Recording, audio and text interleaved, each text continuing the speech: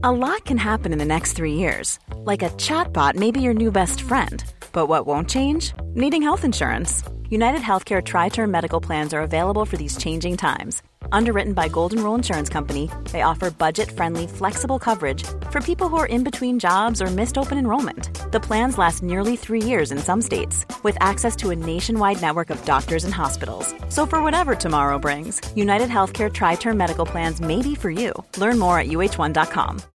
Life is full of what-ifs. Some awesome, like what if AI could fold your laundry?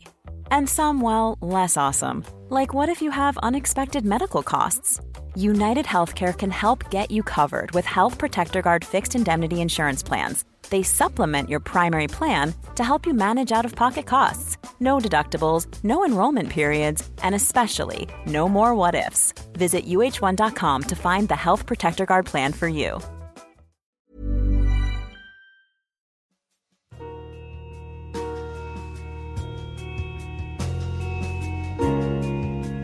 You are tuned to the Nighttime Podcast, focused on the fringe of Canada.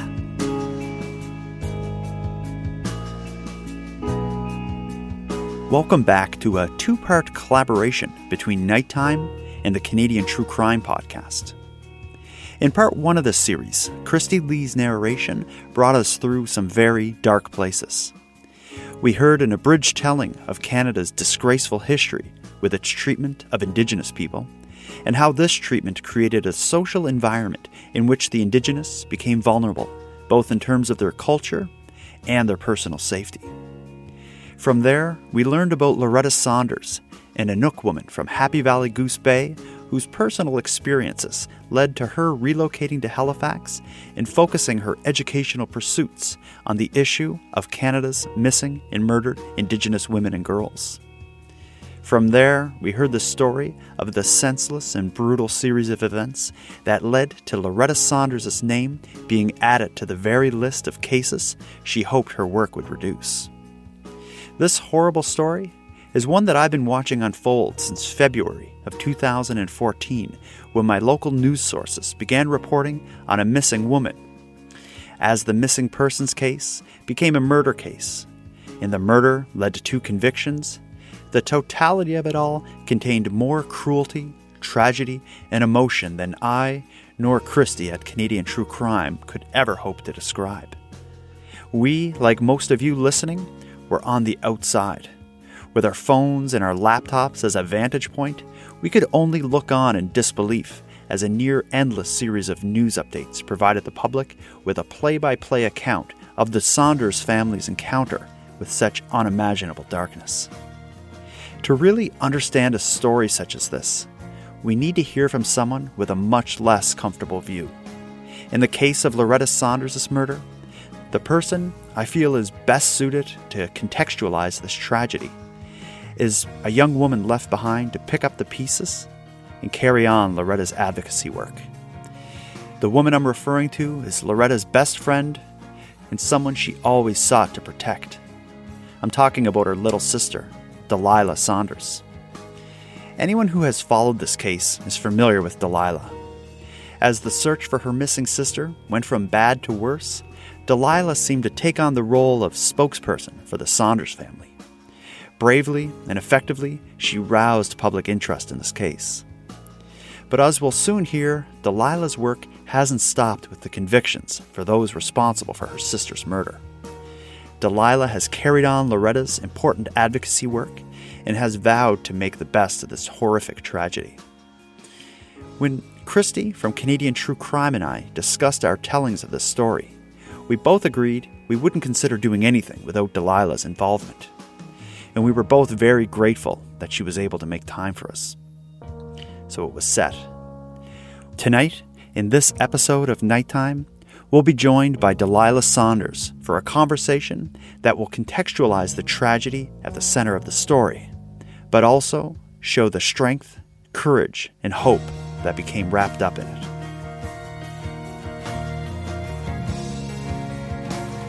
Despite a prolonged search of this Halifax apartment building, police investigators have yet to answer the question, where is Loretta Saunders?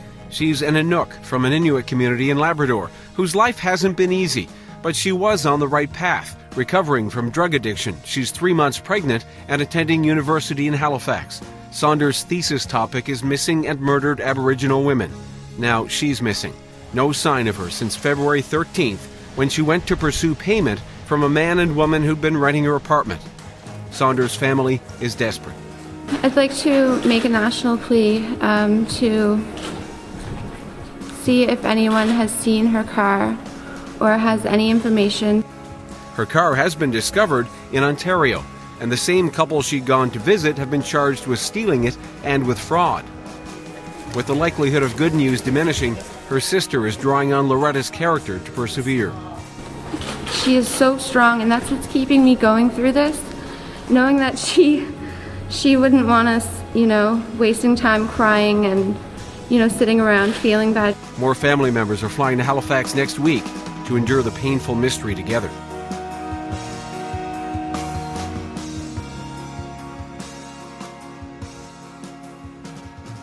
So now, in reading about your story and your sister's story, one thing that was clear is you have a very large family. So can you maybe just set it up a bit? Tell me a bit about your family, where you're from. Just give me a bit of background. I come from a huge family. I have 5 brothers and 2 sisters. There are 8 of us all together, but we grew up in a pretty fundamentally Christian household. But we also grew up with a lot of foster siblings. My parents would take foster kids in. And my house was always so busy and so loud. And while the church hasn't left the best taste in my mouth, it did give us a lot of time for quality family time. Where did you grow up? We grew up in Happy Valley Goose Bay, Okay. in Labrador. But my family, my mother's family, comes from Hopedale. And my dad's family comes from Davis Inlet. But we spent most of our summers in Hopedale, a small Inuit community north of Happy Valley. And our family is based out of Happy Valley. Okay. Now, both yourself and Loretta have a big connection with your Inuit heritage. That's something I'm ignorant about. What would be kind of a traditional life and childhood for a member of the Inuit community? Family is a huge central part of our culture. All of our aunties, uncles, cousins, we're all very close. I also grew up drum dancing and throat singing from a very young age, and always out on the land. And we would hop in a speedboat and go from island to island picking berries and gull eggs, and also catching salmon with our hands right out of brooks. And wow. It was a really beautiful way to grow up. We saw some abuse and experienced abuse and whatnot, but there was a lot of beauty in being able to spend so much time on the land and with our family. Mm-hmm. Now, as far as your relationship with your sister Loretta, can you talk a bit about kind of your relationship as kids? How close were you, and how did you interact with your? She's your older sister. She is my older sister. We're about 4.5 years apart. She is and was my best friend growing up. She moved out at a very young age. She was living on the streets of Montreal at 15 and addicted to drugs, being sexually exploited. But she came back and she ended up getting her life together. She finished 3 years of high school in 8 months. Oh, wow. Then she did a transition year and then came to Halifax for St. Mary's University. But when I turned 15, I was, having trouble at home and moved out. But I was lucky to have Loretta to take me in and take care of me. Mm-hmm. So I've been living with her since I was 15. She's my sister, my best friend, but she's also been a maternal figure as well. Mm-hmm. Especially if you were going through these challenges that she had already gone through. Yeah, and I think that's why we were so close, is that she didn't want me to follow the same path that she did. When I would tell her that she's my role model, she would get a little freaked out and say like, oh, you know, just kind of worried because, you know, she didn't have the easiest life. But she wanted something better for me, for herself. She wanted to break so many cycles that she took it upon herself to take me under her wing and protect me. When the period of time when she was going through like kind of this dark time when she was living on the streets and whatnot, and when she returned, you would have been pretty young. Like, did you know what was going on? Yeah, I did. I remember she slept for days, and she kind of like took over my parents' room. She was just like sleeping for days, and I looked in her pocket and I found a baggie of Coke wrapped up in electrical tape, and I gave it to my parents.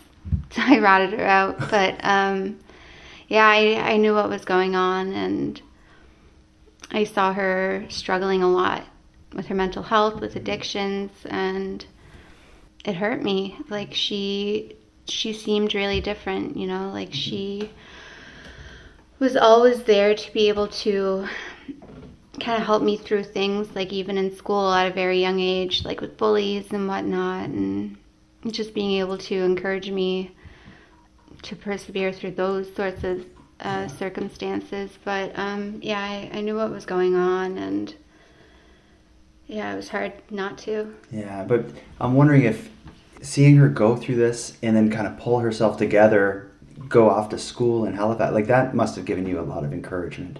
Oh my goodness, yes. To be able to see my sister persevere, and one thing that she always told me was she doesn't want her trauma to define her.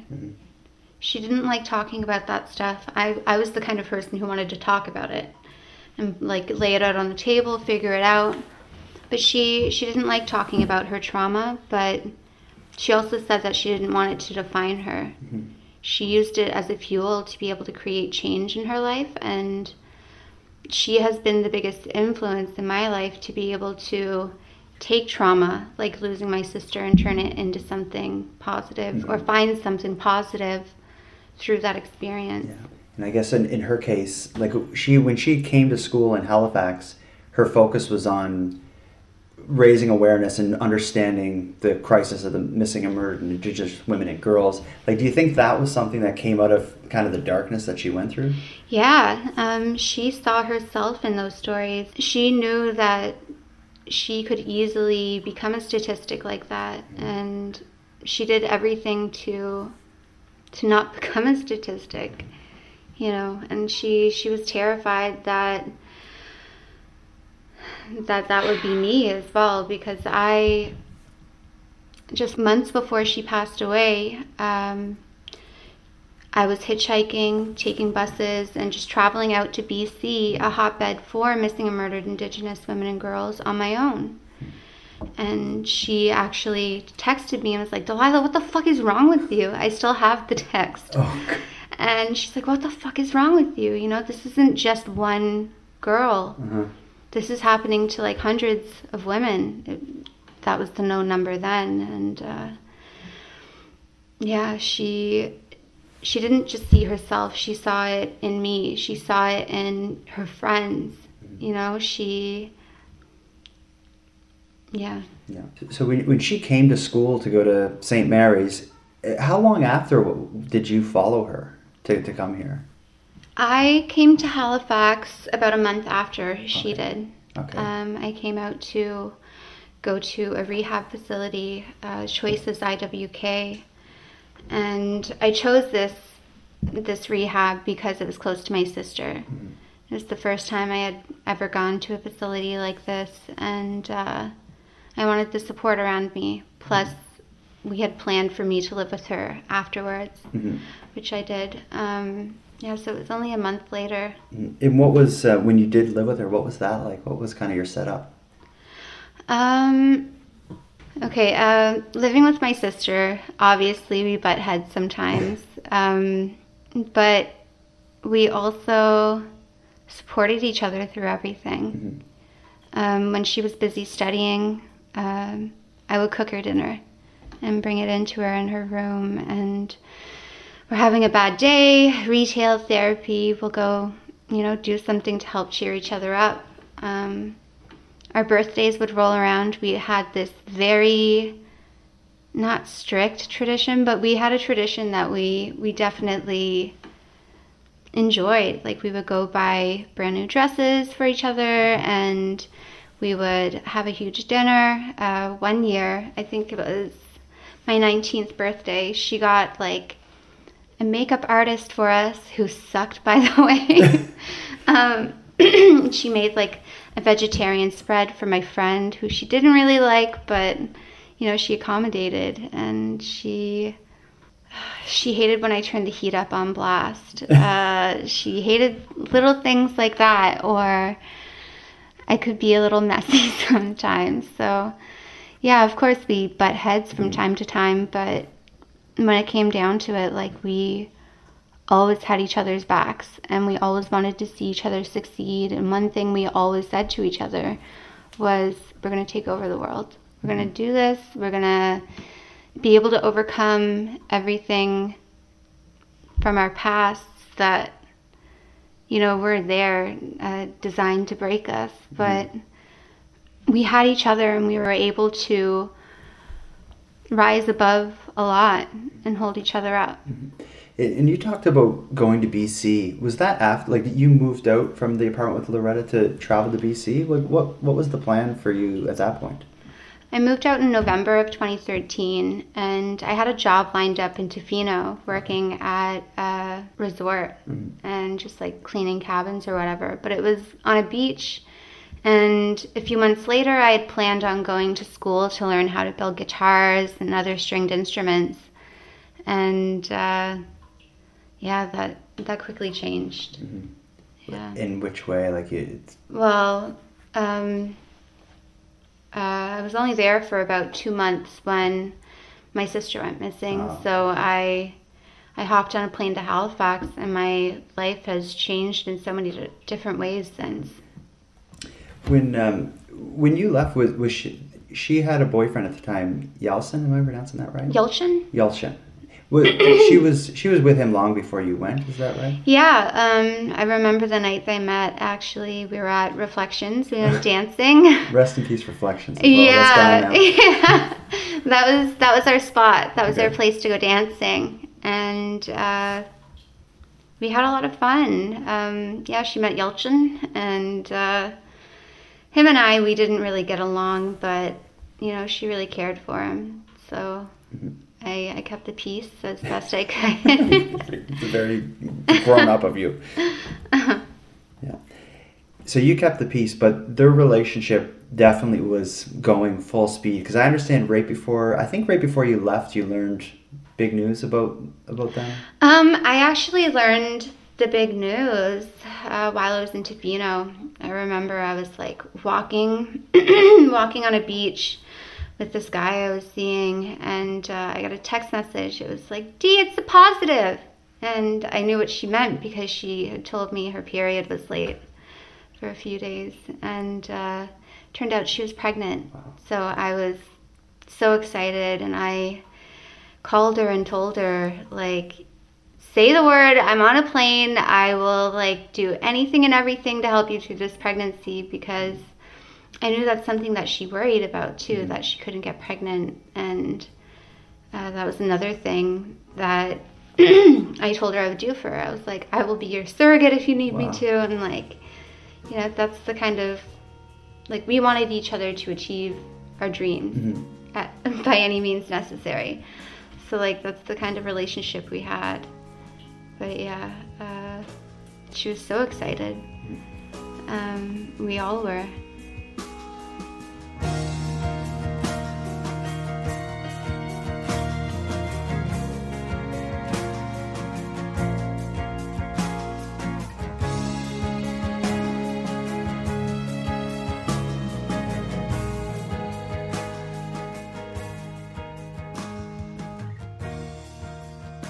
When you were out west finding out that her and Yeltsin were expecting, It was around this time, I believe, that she started subletting. Is that right?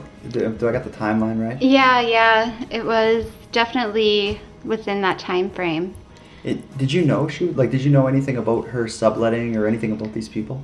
I really didn't. I knew that she was like entertaining the idea of subletting or renting the room, but I didn't know that she took them in. Okay. Until I spoke with Yelchin when he had reached out about Loretta being missing.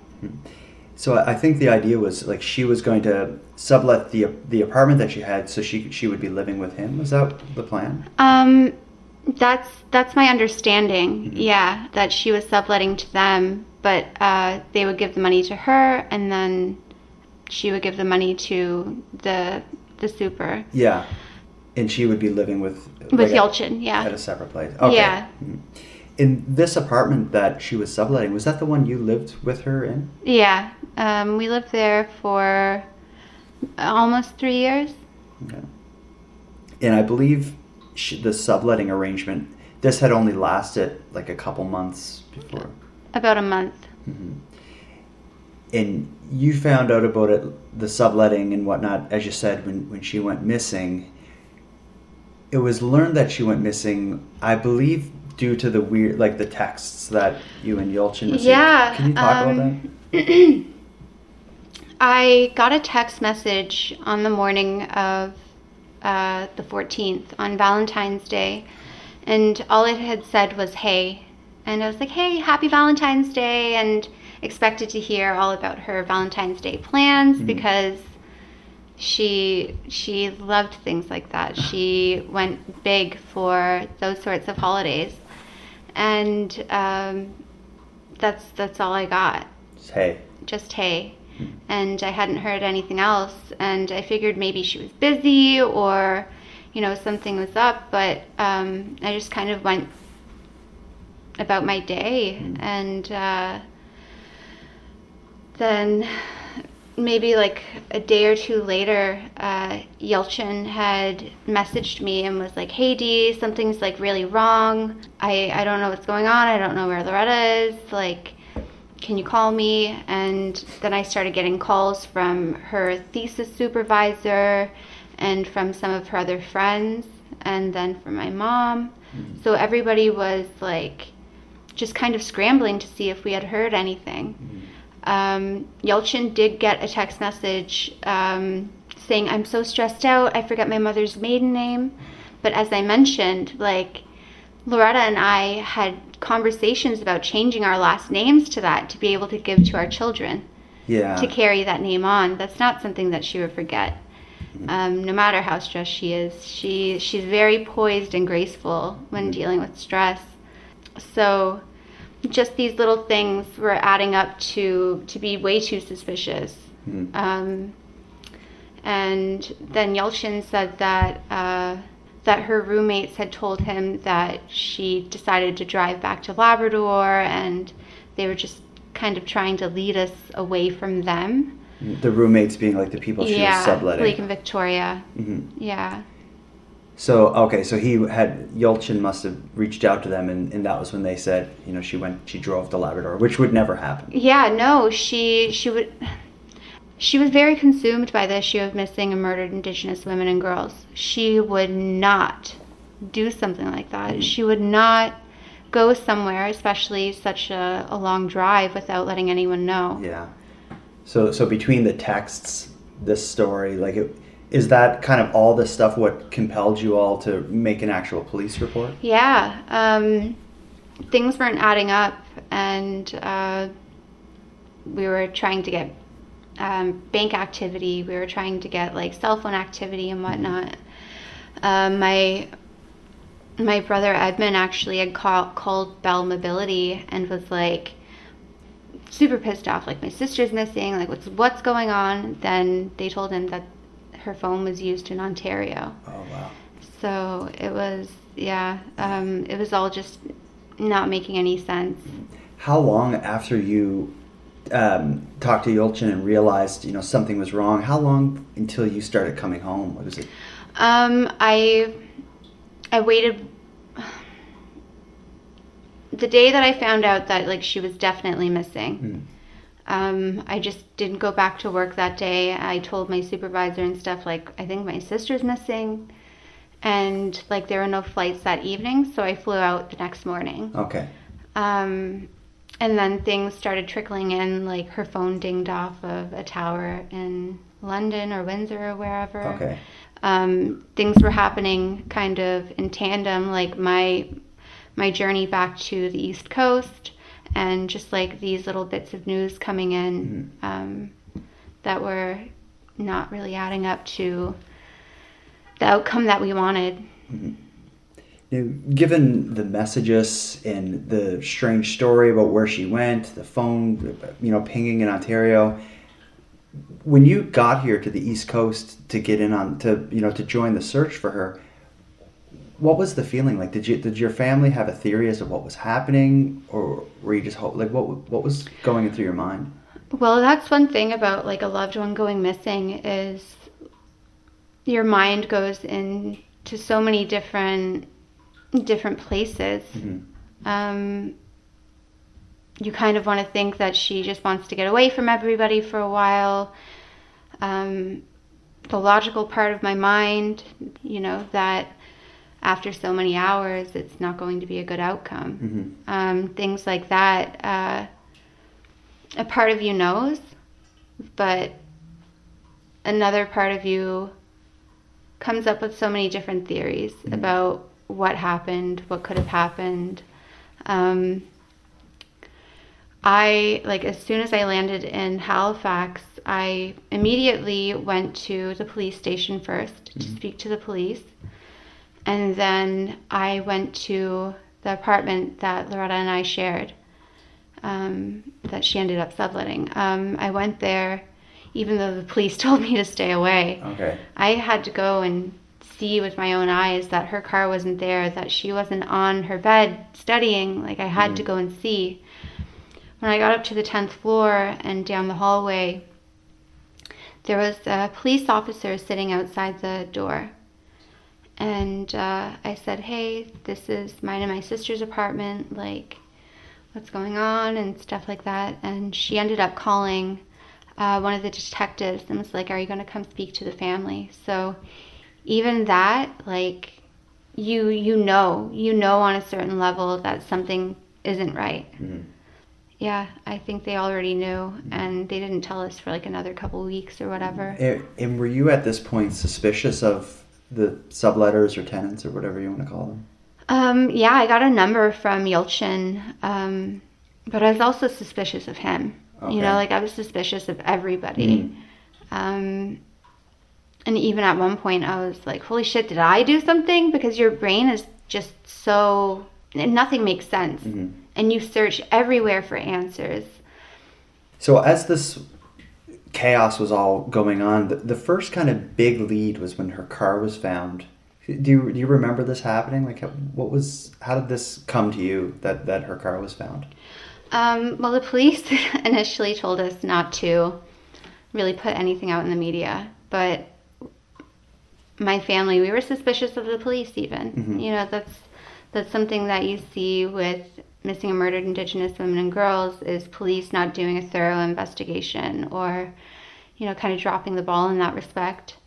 So in the media I had asked, like, if you see her car, like, can you call a tip line, whatever. And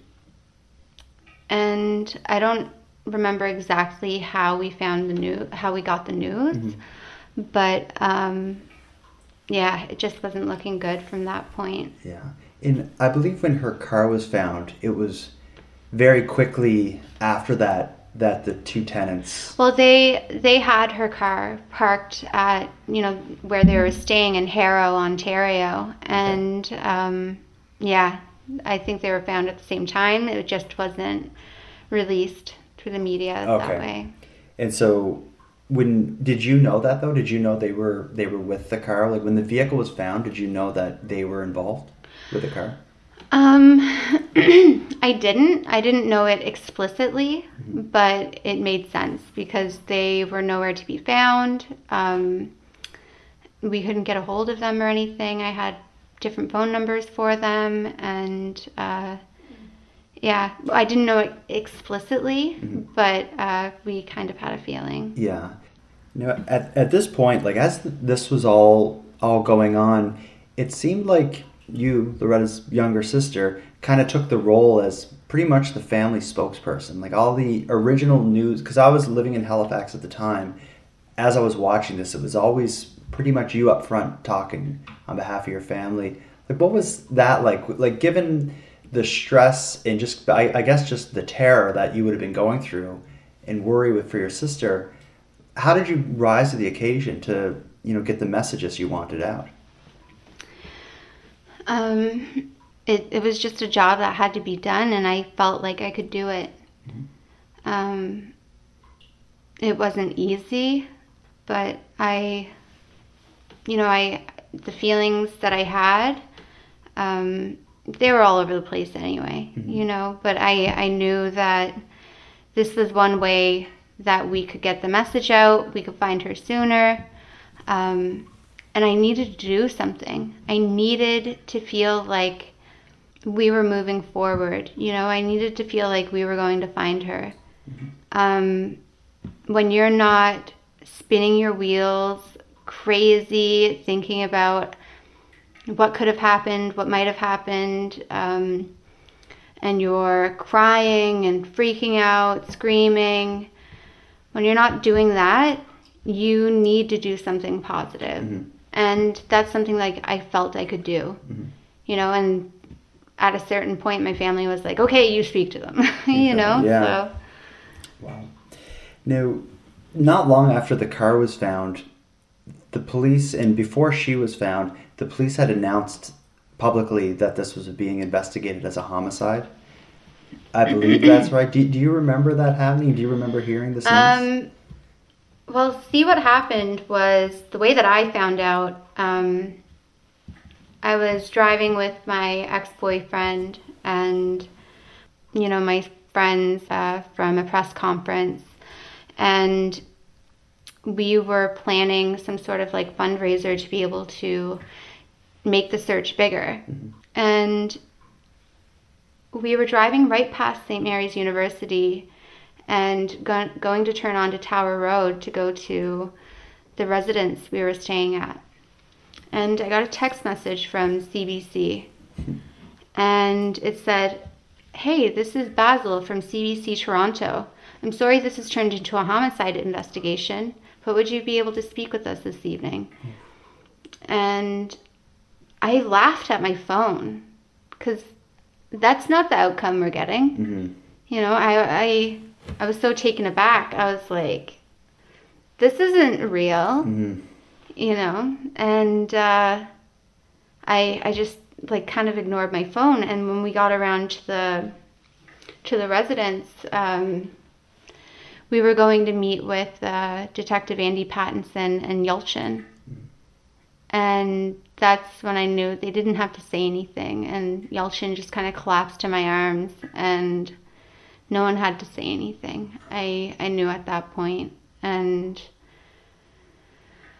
I turned into a beast. Like, I've never felt that way before in my life or since. Well, maybe a bit during, you know, court proceedings. But I don't know. It was really intense. Like I was like growling. I was turning red. My temperature was rising, and I was crying and vomiting, and just like it was, my body was rejecting that. And I've had a reporter ask me, like, after reading my blog, like, how do you remember all of these things? And it's like I have body memory of these emotions and this experience. Like, my body remembers that. Wow. So to be able to like kind of reflect on that, you know, it's like I can almost feel that feeling again right now. It's like I was vibrating, like I was. And then we got up to the residence room, and you know, like the detective and everybody had followed me up there, and we got to ask him some questions and stuff, like where was she found, like, what, was she actually found in a hockey bag, because that's what the media is saying. So, like, it was all out in the media, and, that's how I found out, was through a reporter. Wow. So. And was it told to you, like, because did you find out it was being investigated as a homicide as she was found? Or did they announce it as a homicide before they had found her? Or do you remember? The way that CBC knew was because they had cameramen out there filming her being dug out of the snow. Oh. So immediately after that, I get a text message. The police waited to tell the family before they spoke to the media. Uh-huh. But, the cameramen were there already too. So they knew aside from the police. Yeah. When you were going into that room with the police and Yulchin, I wonder if was that to tell you what had happened? I wonder. Well, that was the point of the meeting. I initially thought, like, because Andy Pattinson, the detective, had called me and was like, "Hey, like, I got Yulchin here. Like, can you come meet with us and whatever?" And I just thought it was to ask questions, or, because my mind wasn't ready to go there yet. Mm-hmm. And then I got the text message, and I'm still in disbelief, denial, and when I got there, it was them they were going to tell me that, they had found her. And I understand in situations like this, it's usually not until kind of the trial in the court that you find out, like, exactly what happened. Was that true in your case? Like, was this until leading up to the trial, was there still a big question about what exactly happened? Yeah. It wasn't until the preliminary hearing that we found out. No, actually, they did tell us that she had died due to asphyxia. Mm-hmm. But it wasn't until the preliminary hearing that we got actual details, like the saran wrap and, things like that. Mm-hmm. Yeah. Okay. And we weren't even supposed to know, I guess, because of the defense had actually called me, my mother, and my brother as witnesses. Which would have made it so you couldn't attend the Yeah, we couldn't attend the preliminary hearing, but, people talk. Yeah. People talk, so we found out some details. During the trial is when we got all of the details, and we got, all of that information, and things were coming out in the media as well, like Blake and Victoria's videos, and Blake had written his cellmate actually convinced him that he could make some money by writing the story. Mm-hmm. And they found it hidden in his cell? It's very, very, very convenient, and bless this man, like, bless his cellmate. Like, I've talked to him, and, we've become friends over the years now. Blake tried to say that it was meant for his lawyer, but it was actually addressed to his cellmate. Just so happens that a piece of a broom handle goes missing. Mm-hmm. That can be used as like a shiv or whatever. So the guards toss all the rooms, and they find this little toilet paper roll that could be it's the size of the little broom handle thing that went missing. So they open this up, and it's like titled M Day, and like says murder and everything in it. So they take it, and that becomes his written confession. Yeah. And it wasn't addressed to a lawyer or anything. It was addressed to his cellmate, so it was admissible. Yeah, and I think like they tried to say it was like confidential because it would have been between him and his lawyer, but there was no evidence that was his. Well, his lawyer's name wasn't on the paper whatsoever. And the guards had a reason to find it, so it's not like they were snooping in his cell. That's a real stroke of luck. I think it's a little more crafted than that. Now, talk a bit about the trial, like sitting, like having gone through all of this, sitting in there with the accused, with your family, like how, I will never be able to understand how difficult it must have been, but just kind of talk about hearing all of this in that scenario.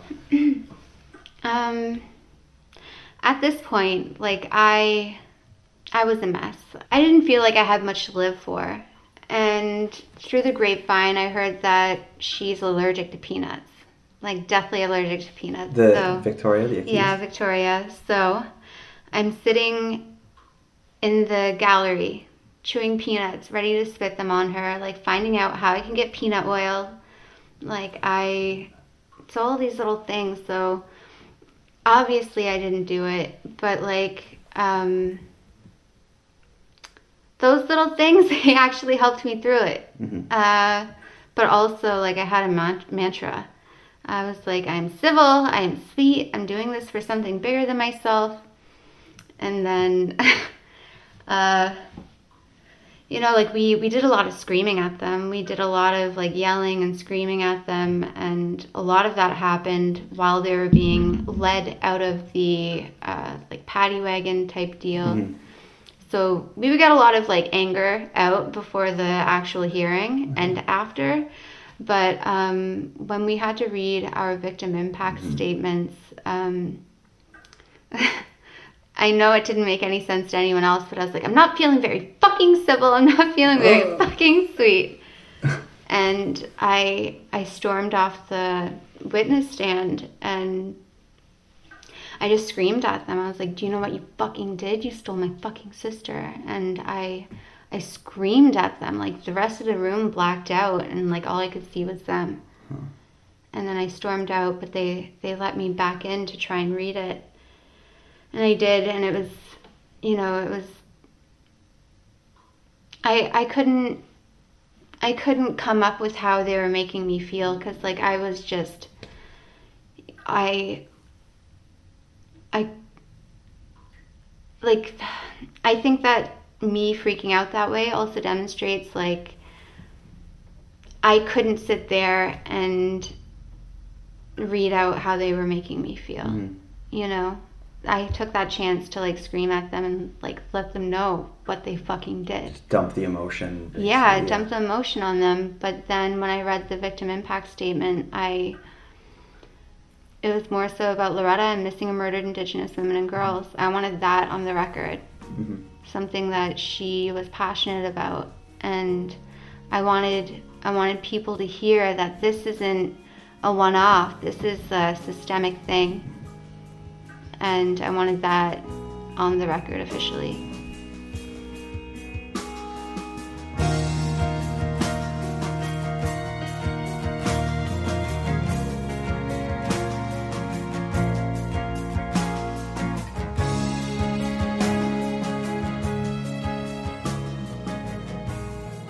It was kind of like almost dress rehearsal or something. Like, mm-hmm. It was just weird. It was weird to, like, have to go through these procedures and everything when, like, they completely destroyed lives. Mm-hmm.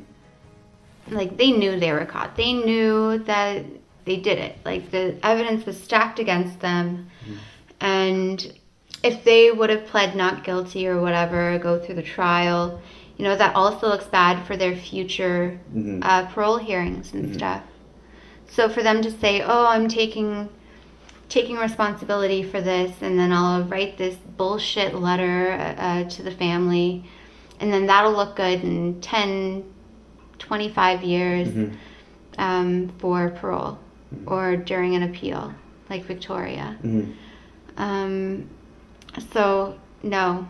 Like, they still took my sister. Mm-hmm. They still killed her, and deliberately so. Like, they planned it. They have videos of them talking about it. And they messaged people on Facebook who reached out to me afterwards. Like, they planned it so deliberately. Wow. And during the appeal and everything, too, like, Victoria appealed her guilty plea. Mm-hmm. She said she has PTSD, and she's so stressed out that she, like, felt forced to plead guilty and all this stuff, and that she didn't have anything to do with it, blah, blah, blah.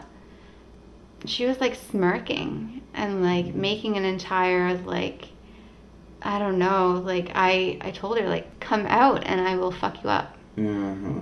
Like, am I allowed to swear on this? Yeah. Okay. Yeah. because I've been swearing It's a little late now. Yeah, I've been swearing a lot, but no, since then I've definitely made a lot of peace. Yeah. I've made a lot of peace with my grief and with the loss of my sister.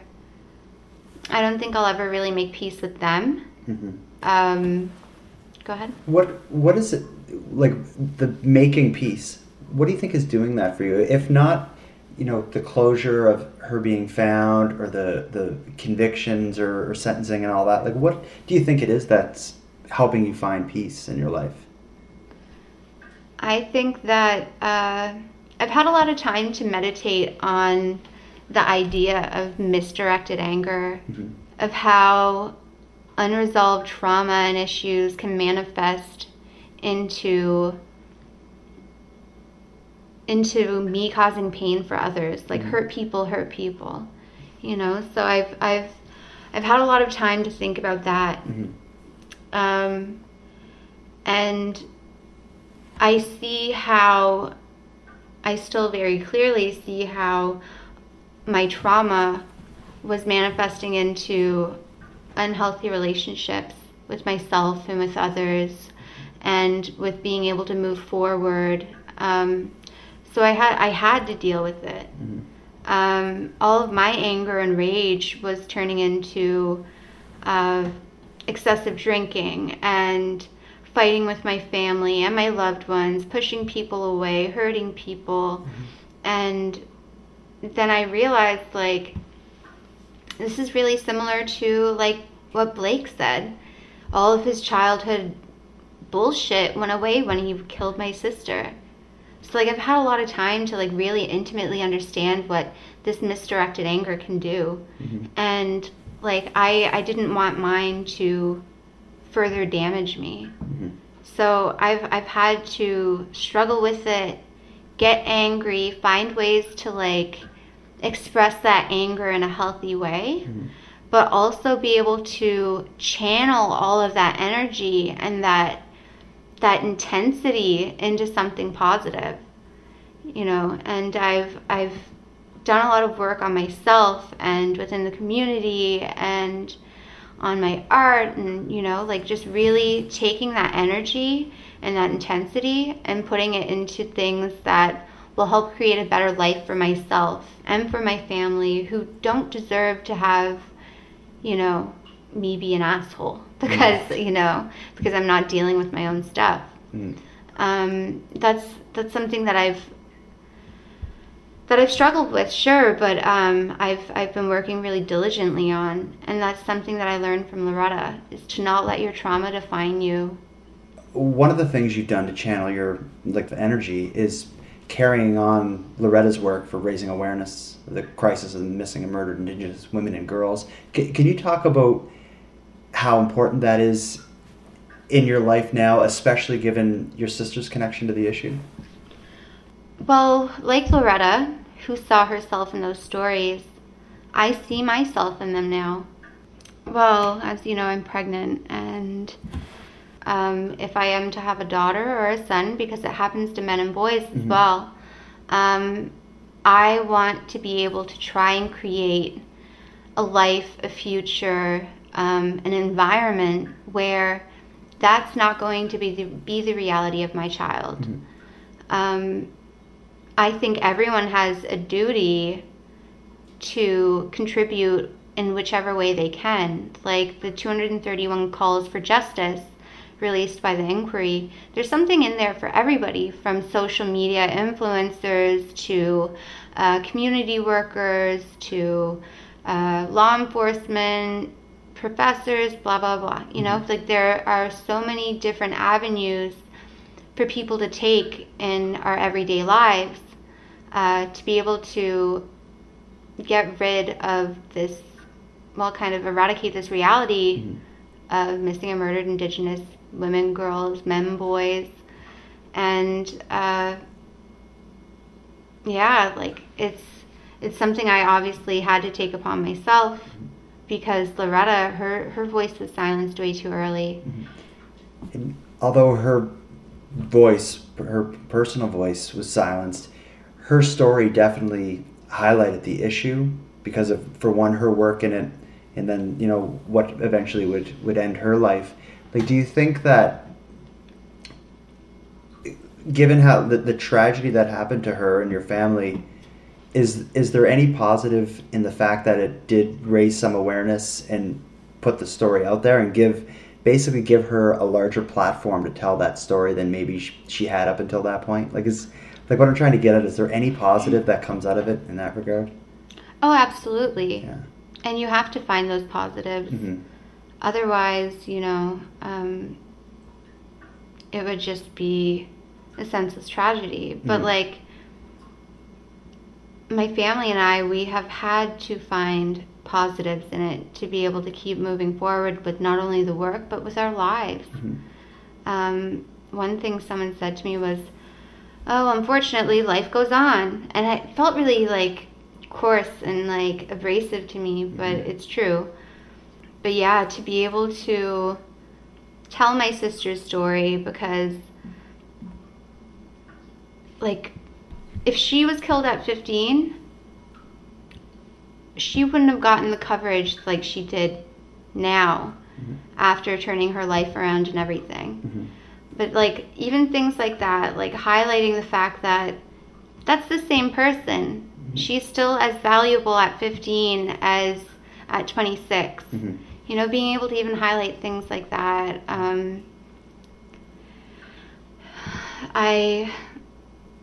Of course, I see positives in like change in policies. There are conversations being had, of course, but it sucks that it had to come to this, though. You know, it's well known that you've carried on your sister's work highlighting these issues. What do you have on the horizon in terms of creative projects or just initiatives that you're working on that people would want to hear about? At the moment, since the inquiry wrapped up this past summer, I really wanted to focus on projects that kind of breathe life back into me, because I've focused on so many stories of death and missing women and, you know, these really dark, heavy stories that take a toll on you after you carry them around for so long. And I've really made a point to attach myself to projects or start projects that kind of balance out all of these stories of death and pain and hurt with stories of life and beauty and perseverance. And I've been so fortunate to work with my friend Andrew Noseworthy. He's a composer at Western University. I've been writing a libretto that touches on various experiences of mine, and like the dump site where Loretta was found, but also writing about like returning to the land and just being able to kind of find my own sense of belonging. Another thing that I'm working on is a podcast to be able to speak to Indigenous people who are working on really cool projects, who want to deal with some of the heavier issues, but with a sense of humor, and to be able to move through it in a way that doesn't almost kill you, I guess. Also, just really focusing on creating an environment for my child that's nurturing and healthy, and to be able to get to a point where, I don't know. Yeah. I'll end with this: is your sister was expecting, now you're expecting. Like, does your pregnancy, does it feel more emotional due to that connection to your sister? Oh, of course. On her birthday this year, I was walking to her grave, and I couldn't stop crying. And it wasn't just hormones; it was definitely a lot of hormones, but also just really needing her at this point in my life. I know she would have already been through a pregnancy and would be able to help me get through mine. And also just dealing with like loneliness and the fact that I'm doing this as a single mother. I know that I would never feel alone if she were here. But I also feel really close to her. I've been thinking of ways of incorporating her name into my baby's name. And thinking of ways that I can honor her as a mother and kind of introduce my sister to my child in a way.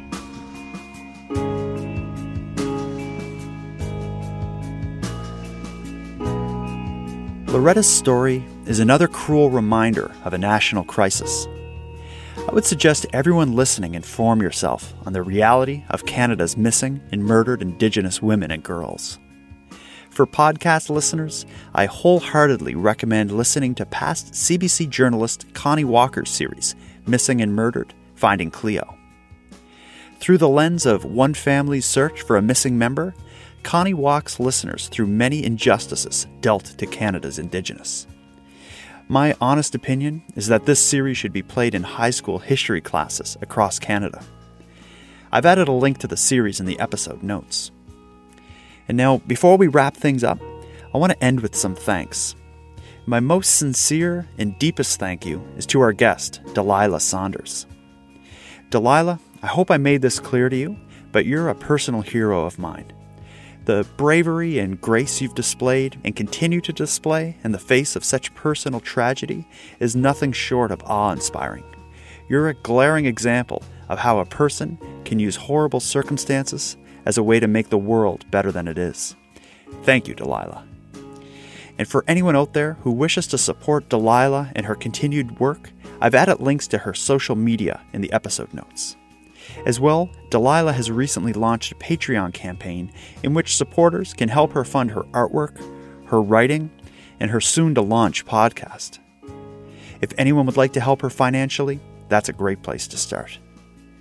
Next, I'd like to thank my good friend Christy from the Canadian True Crime Podcast for again working with me on something I'm very proud to be a part of. Christy, I adore you and I have so much respect for you. I'd also like to shout out to the Canadian bands Vox Somnia and Paragon Cause who provide the music for Nighttime. Check out these bands using the links in the episode notes. But of course, the biggest thanks of all is going to go out to everyone listening. Without you, I'd have no excuse to spend my time on this show. For anyone out there who wants more Nighttime, please consider supporting my Patreon campaign. For $1 a month, you can access the ad-free premium feed, which provides early releases of the episodes. And then, for a couple bucks more, you can access the Nightcap after-show episodes, in which I and a guest climb a bit further down the rabbit holes than what you'll hear on the main feed. You can join my Patreon and access the supporter content by visiting patreon.com/nighttimepodcast. And with that said, I'd like to thank the current patrons of the show and welcome the new members to the group. Joseph H., Allison, and a person who has no name or identifiable information in their Patreon account, hopefully not Glove Guy. I appreciate your generous support of Nighttime. For anyone else who'd like to support the show but can't help financially, you can do so by telling your friends about me and leaving a positive review on Apple Podcasts or whichever equivalent you use. If any of you listening want to stay up to date with my activities on and off the show, follow me on Facebook, Twitter, and Instagram. I use the handle @NighttimePod. And lastly, if you have any story ideas or feedback on the show, I'd love to hear from you at nighttimepodcast@gmail.com. So until next time, take care of each other, hug your loved ones tight, and contact Delilah to let her know the world needs people like her creating podcasts. The Nighttime Podcast is written, hosted, and produced by Jordan Bonaparte. Copyright Jordan Bonaparte.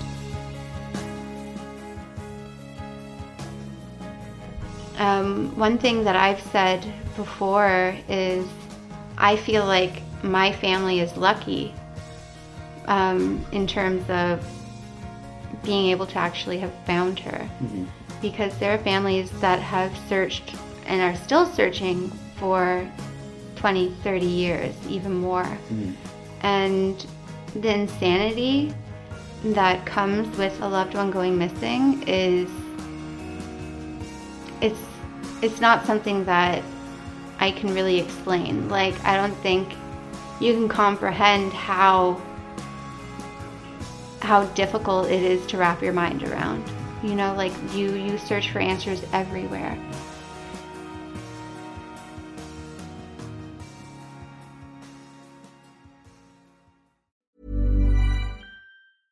Hey, I'm Ryan Reynolds. At Mint Mobile, we like to do the opposite of what Big Wireless does. They charge you a lot, we charge you a little. So naturally, when they announced they'd be raising their prices due to inflation, we decided to deflate our prices due to not hating you.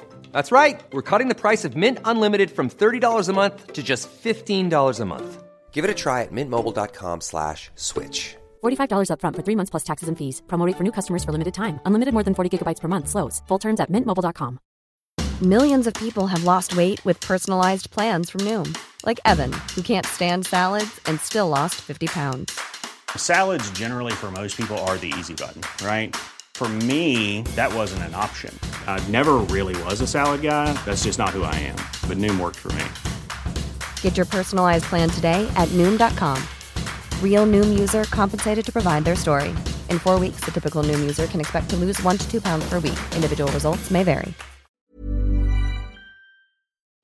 Every day in America, 60 million packages are delivered. But we don't always know what's inside.